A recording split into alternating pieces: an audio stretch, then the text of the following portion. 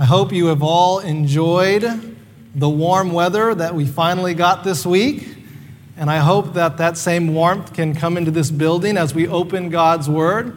And I thought it fitting with the green trees and the green grass and all the blooming that we could look today at a standalone sermon in the book of Genesis. So if you have your Bibles, I'd invite you to open them with me to the book of Genesis, chapter 1. It's there on some of the opening pages. We're going to read just the first day of creation in Genesis chapter 1, verse 1. And then we're going to conclude with what God said after the sixth day of creation. But the entire message this morning is rooted in Genesis chapter 1. And I'll be reading from the New King James Version of the Bible, which says in Genesis chapter 1, verse 1, "In the beginning, God created the heavens and the earth. The earth was without form and void, and darkness was on the face of the deep. And the Spirit of God was hovering over the face of the waters. Then God said, 'Let there be light.' And there was light. And God saw the light, that it was good. And God divided the light from the darkness. God called the light day, and the darkness he called night. So the evening and the morning were the first day." And jump to the last verse in verse 31. "Then God saw everything that he had made, and indeed it was very good. So the evening and the morning were the sixth day." This morning, I want to talk to you on the topic of being created but not complete. Created but not complete. Let's pray one more time. Father, we're so grateful to come into your presence, to hear your word speaking to us today. And so, Lord, I pray that you would not only be with my words, but with every heart in the congregation, that they would hear the voice of Jesus this morning, and every member online, that our hearts and minds would be filled with your love. And so we ask for your presence, and every distraction of this last week that we put it aside, that our eyes and our hearts may be fixed on you. This is what we ask. In Jesus' name we pray. Amen. So this morning, I have a confession to make. I've been told that confession is good for the soul. And so I'm going to share with you a confession that I have a problem with the Genesis account in chapter 1. Now, before you throw me out as a heretic, let me be clear that my problem is not with the historical, literal, 6-day, 24-hour consecutive event.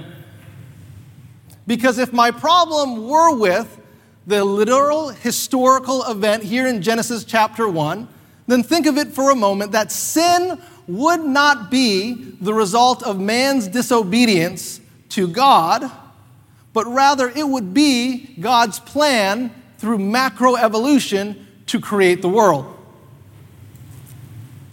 But still, I have a problem with our account here in Genesis chapter 1. Not that it's a literal, historical, 6-day, 24-hour continual event, because if that were my problem, then not only would the sin problem be destroyed, but we would also have no need for a Savior, because death would be the natural result of how God wanted things to be. And the death of Jesus wouldn't be paid on behalf of our sins, but would just be a death like any other. I have a problem, though, with this creation account. Not that it's literal, not that it's historical, because if that were the case, then sin, that issue would be wiped away, and the need for a Savior, that great sacrifice, would not be relevant. On top of that, but the entire teaching of Scripture, all of the authority of Scripture, if Genesis is not a literal historical event, then all of Scripture and its authority is wiped away. But still, I have a problem with the account here in Genesis chapter 1. Not that it's literal, not that it's historical, because just to reiterate, then sin would not be a problem. There would be no need for a Savior. The authority of Scripture would not be what it is. And also, just to mention, that we would deconstruct human sexuality so that anyone could say whatever they wanted about gender and about sexuality. And why not add that the need for the Sabbath would also be eradicated? It's no wonder that God has called the Seventh-day Adventist Church in these last days to preach the gospel in the context of the three angels' messages, which tell us to worship the God who created the heavens, the earth, and the sea, and the springs of water. But still, I do have a problem with our account here in Genesis chapter 1. And here's my problem. That from day 1 to day 6, God allowed his creation to experience emptiness, to experience a lack of fullness, to experience a vacancy that seemed to persist for an unnecessary period of time. Think of it with me for the moment that on day 1, God said, "Let there be light." And there was light. But space was still empty of a sun and a moon. God waited 3 days to fill space with the greater light to rule the day and the lesser light to rule the night. God permitted an emptiness to persist for 3 days. On day 2, God created the sky and he created the sea. But on day 2, it remained empty. That God waited 3 whole days until day 5 to fill the sky and to fill the sea with birds in the air and fish and all the great creatures of the deep. My problem is this emptiness between one day and the next. Think of it, in day 3, God created the land and the earth and all the vegetation according to its kind and the fruit seeds according to their kind. But for 3 days, until the 6th day, that earth remained empty and not full. Until the 6th day, that when God finally got around to it, he created the animals and he filled it with the wonderful creatures that we see today, and he formed man in his own image. And so my problem with the creation account isn't that it's literal or historical, but it's this emptiness from day 1 to day 6. And I think my issue with it is more less about the actual order of how God created it and the emptiness that God allowed in Genesis 1 from day 1 to day 6.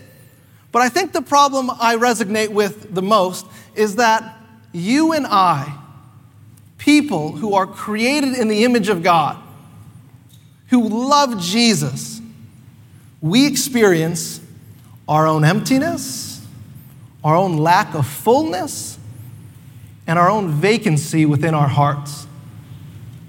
That it's not just people in the world who struggle with fulfillment, but people who follow Jesus also struggle with fulfillment. And sometimes we busy our heads and we busy our hands, and yet our hearts remain empty. I mean, think of it. Even Adam, when he was created on day 6, God brought all the beautiful animals to him. You know, I imagine him there. There's a dog. There's a boy dog. There's a girl dog. Whoa. Hey, there's a panda. There's a girl panda. There's a boy panda. This is awesome. There's an elephant. Boy, girl, donkey, boy, girl, monkey, boy, girl, me, boy. No girl. And he, Adam, even on a perfect day like day 6, God permits him to experience what it is to be missing out. And you know, as Christians, when we experience these feelings in our life from not feeling fulfilled or feeling like there's a vacancy in our heart or this emptiness that we're trying to fill, sometimes we turn to the things of this world and the culture and the identity of this world to find some kind of fulfillment in our life. I grew up not in Canada, even though I'm Canadian, but I grew up most of my life in North Carolina, where the summers there are seriously, seriously hot. It's been 15 years since I've had a summer in America, in the southern region of America. I've been in Canada for the last 15 summers. And guys, our summers here in Maryland are dreadfully hot, aren't they? It's like mission trip hot. You go outside and I think, like, where did you send me, Lord? It's so hot. Growing up in the Carolinas, it's even hotter. And my friend and I, we were playing outside one day and enjoying, the day, because when I came home as a kid, my parents didn't let me come inside and watch TV and play video games. They welcomed me home. They said, "Good to see you," and then they kicked me right outside and said, "Go play outside." I'm grateful for that, but it was hot.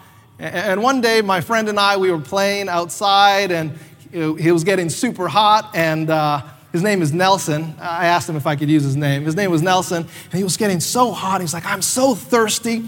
And that feeling in your mouth when your mouth is dry and it's just like, I need some water, and your stomach is messing with you. He was saying, "I need to go find some water." So he's in the driveway, and he notices in the garage that it's open and that there's a bottle of water that it looked like in the corner of the garage.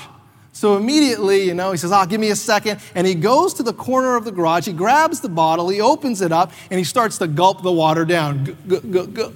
My kids are little, and I can hear them drinking from, across the sanctuary sometimes. Imagine that, like the loud drinking. And then as he's going halfway through, and he's almost finished drinking the water, his eyes get big and bright in a bad way. And he goes into the house, and his mom and dad have this pale look on their face, because what he thought was a bottle of water ended up being a bottle of paint thinner. And he had just drank over half a bottle of paint thinner. I don't know who put paint thinner in a water bottle, but they did. And obviously, they had to call the doctor. And fun fact, if this ever happens to your kids, make them drink a lot of milk. A lot of milk. Somehow that counteracts the poison of drinking paint thinner. And he was okay. He was fine. He's a lawyer in Indiana right now. If you need help, he'll help you. But I'm saying this story because in our life, we experience emptiness. We experience this thirst that we want to quench. And often we look at what the world has to offer us, and we run to our bottles and we gulp them, thinking they're going to help us, thinking they're going to fill us, thinking they're going to give us satisfaction and this thirst quenching for our soul. But they leave us feeling more empty and in a worse place than when we first started. In our passage this morning, the Bible is very clear that God not only creates, but God calls. So on day one, he created the light. But then he doesn't leave the light with that ambiguous name, but he says, "I'm calling the light day, and the darkness I'm calling night." God creates a vault in the atmosphere and the waters below, but he doesn't only create, but he calls. He identifies. He gives a purpose for why they're there. The vault above, he called sky. The waters below, he called sea. When God created land, he didn't just call it land, he called it the earth. And he gave it fruit according to its kind. He created, he called, and he gave it an identification. And in our world today, there are different narratives on what God's calling is, or what our calling is supposed to be in life. So on the one hand, to make it very clear, we have the calling of the world and the calling of culture, and on the other hand, we have the calling of Christ and the calling of the Word. And sometimes when we are feeling empty, we go to our culture to try to see what it says, to try to fill our hearts and our lives with meaning. This was no surprise in even Moses' day when he wrote the book of Genesis. because the creation account here in Genesis chapter 1 isn't the only account of creation that the ancients had. In fact, there was an older creation account, a Babylonian epic by the name of Enuma Elish. And this account had a lot of similarities with our creation account here in Genesis chapter 1. There's chaotic waters, there's the creation of mankind. It's the same event, but it's a completely different story. Where in Genesis 1, the crowning act of creation is God creating man in his image and putting him on a pedestal to have dominion over the earth and to rule over the earth, man and woman together. The creation account in the Babylonian epic is quite different because man's creation in their cultural time was an afterthought.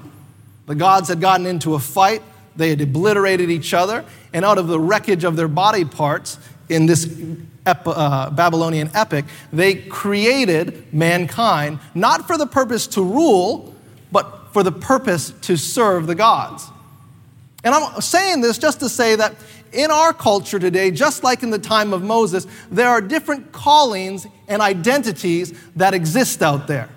There is the calling of Christ, and there's a calling of culture. There's a calling of the Word, and then there's a calling of the world. And a lot of the time when we have this emptiness, we go to the culture to try to fill our emptiness. And one of the ways I think we do this is by how we first introduce ourselves when we're meeting a stranger. I don't know if you noticed that in Maryland, here, we introduce ourselves in a way that's different than most other places that I've been. So if you're traveling to, if you're in Canada and Alberta where I was from, and you're trying to talk to someone and get to know someone and see how they're doing, you'll notice their family. I'll say, hey man, you have a beautiful family. I'm so glad you're here. Like, tell me about your family. Tell me about who you are. Or, if you're traveling somewhere else and they can see that you look different than them, they'll say, hey, tell me where you're from. Tell me like your ethnicity. You don't kind of look like you're from here. But I kid you not, every time here in Maryland, when you meet someone, there's one question that they ask, and they ask it really, really quickly. Do you know what it is? They say, what do you do? That's the first question that they ask when you come here to Maryland.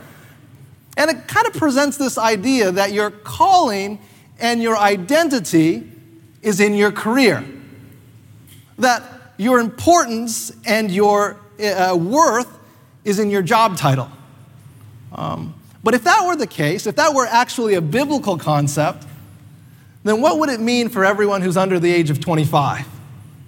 Do they have no calling? Do they have no identity? If that were a biblical concept, what does it mean for you when you retire over the age of 65? Do you no longer have a calling? Do you no longer have an identity? See, the problem with allowing the culture to dictate how we try to fill our hearts and our mind is that eventually there's going to come a point in our life that we no longer have a career, either by getting fired or being transferred or retiring. And if all our identity and our calling is caught up into our career, then we will be sorely disappointed. I remember when I left seminary and I got moved up to the college there in Canada. One of the things I like to do when I'm new to a place is talk to the old pastors who had been at the church to kind of gain some context. And one thing always really bothered me up there because one of the pastors who had been working there for 17 years, he decided to retire. He had just turned 65. He was in the prime of life. He was strong. He was healthy. He was the best preacher in Western Canada, and I might even say all of Canada. He had been there for 17 years. The young people liked him. The church loved him. He was awesome. And I remember coming up to him one day and saying, Pastor Ron, why did you retire? Like, what's the reason behind it? And I remember him, thoughtfully looking down and then giving me an answer. And he said, for 16 years, I've been pastoring this college church.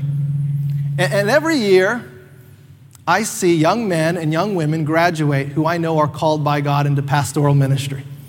And he said, every year that I stay in my position is a year that they don't get into theirs.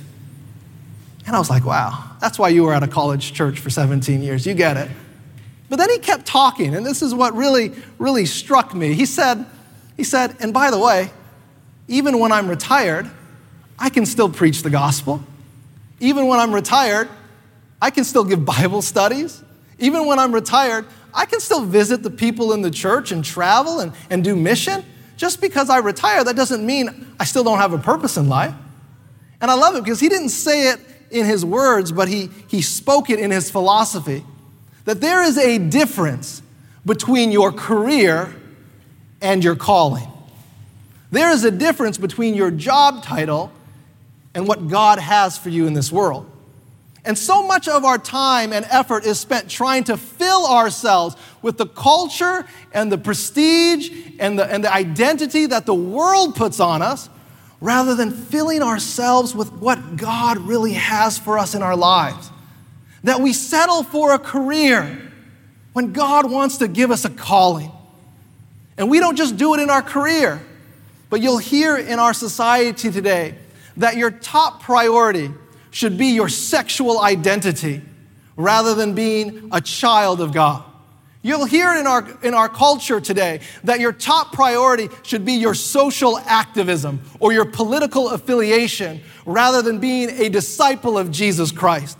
You're going to hear it everywhere you go that the calling of your life, the things that are going to bring you meaning are going to be your ethnicity and your tribal group or your social economic status. But God says that your calling is as a follower of Jesus. And we settle for what the world says is important while going our whole lives missing on the calling of God in our life. You know, I remember there was a time as a young adult where I had the freedom, not to be placed at a church. And I would come to church, and this was at Pioneer Memorial, where there's the best Adventist preacher for the pulpit that ever really has existed in the last 50 years. Dwight Nelson, one of the best preachers. I'd go to Sabbath school, with my kid who was just born, and the best Sabbath school that I've ever seen in Adventism for my kids. And after a time, all I was doing was coming and listening to the best, but I wasn't engaging in the mission of the church myself.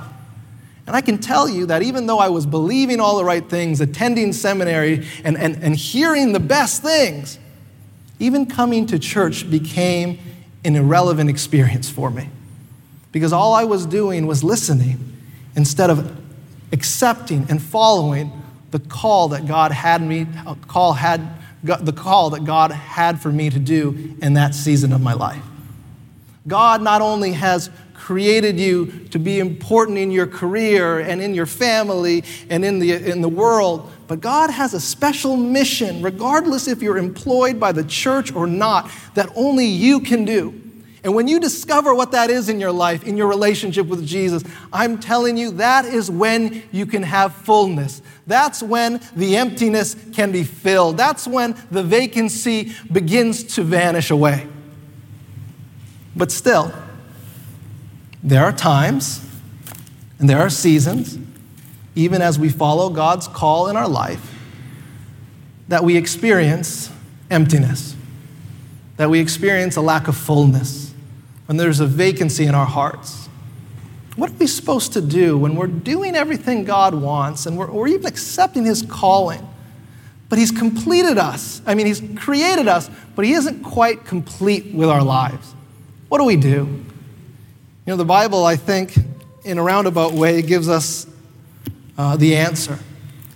Because every day that God finished a day of creation, He steps back at the end of the day and He has a judgment call on what He had made. Even though He had created it and it wasn't finished yet, God stepped back at the end of the day and He made a judgment call. And this is what He says over and over and over. It was good. That even though it wasn't finished yet, it was good. Even though God hadn't formed the earth in completion, every day He could say, it was good. And that from day 1 to day 6, even though there was an emptiness that still needed to be filled, God could say, it was good. And I think in times in our life when we struggle with feeling full, or we're wanting more purpose, and we're feeling like things are not as meaningful as we would like, we need to adopt the attitude of God, that things might not be finished, but they're still good in our life. We might not have the health that we want to have, but things are still good. Our families might not be in the circumstance that we want them to be in, but things are still good. We might not have the church that we want it to be, but things are still good. We might not be the disciples that God will one day make us, but God sits back and he looks at you and I and says, you know what? You're still good. You're very good. And that we need to adopt this perspective in our life that even though things aren't complete, even though things aren't perfect, even though the sound might mess up sometimes, things are still good and God is still good. And I just want that for you, because I would hate for you to live this life filling yourself with the ideology and the calling and the identity of the world and never experiencing the goodness of God, even when things are not perfect. The Bible says that he who began not any old work, but a good work in you, will make it complete in the day of Christ Jesus. The Bible says that all things work together for good for those who love God and are called according to his purpose. And I just want to encourage you that even if life right now isn't complete, even if you're not where you want to be, there is still good, and God is still good. And I pray that you can adopt that perspective. You can see the calling of God in your life, and you can accept what he wants for you rather than what the world is throwing your direction. Thank you for listening.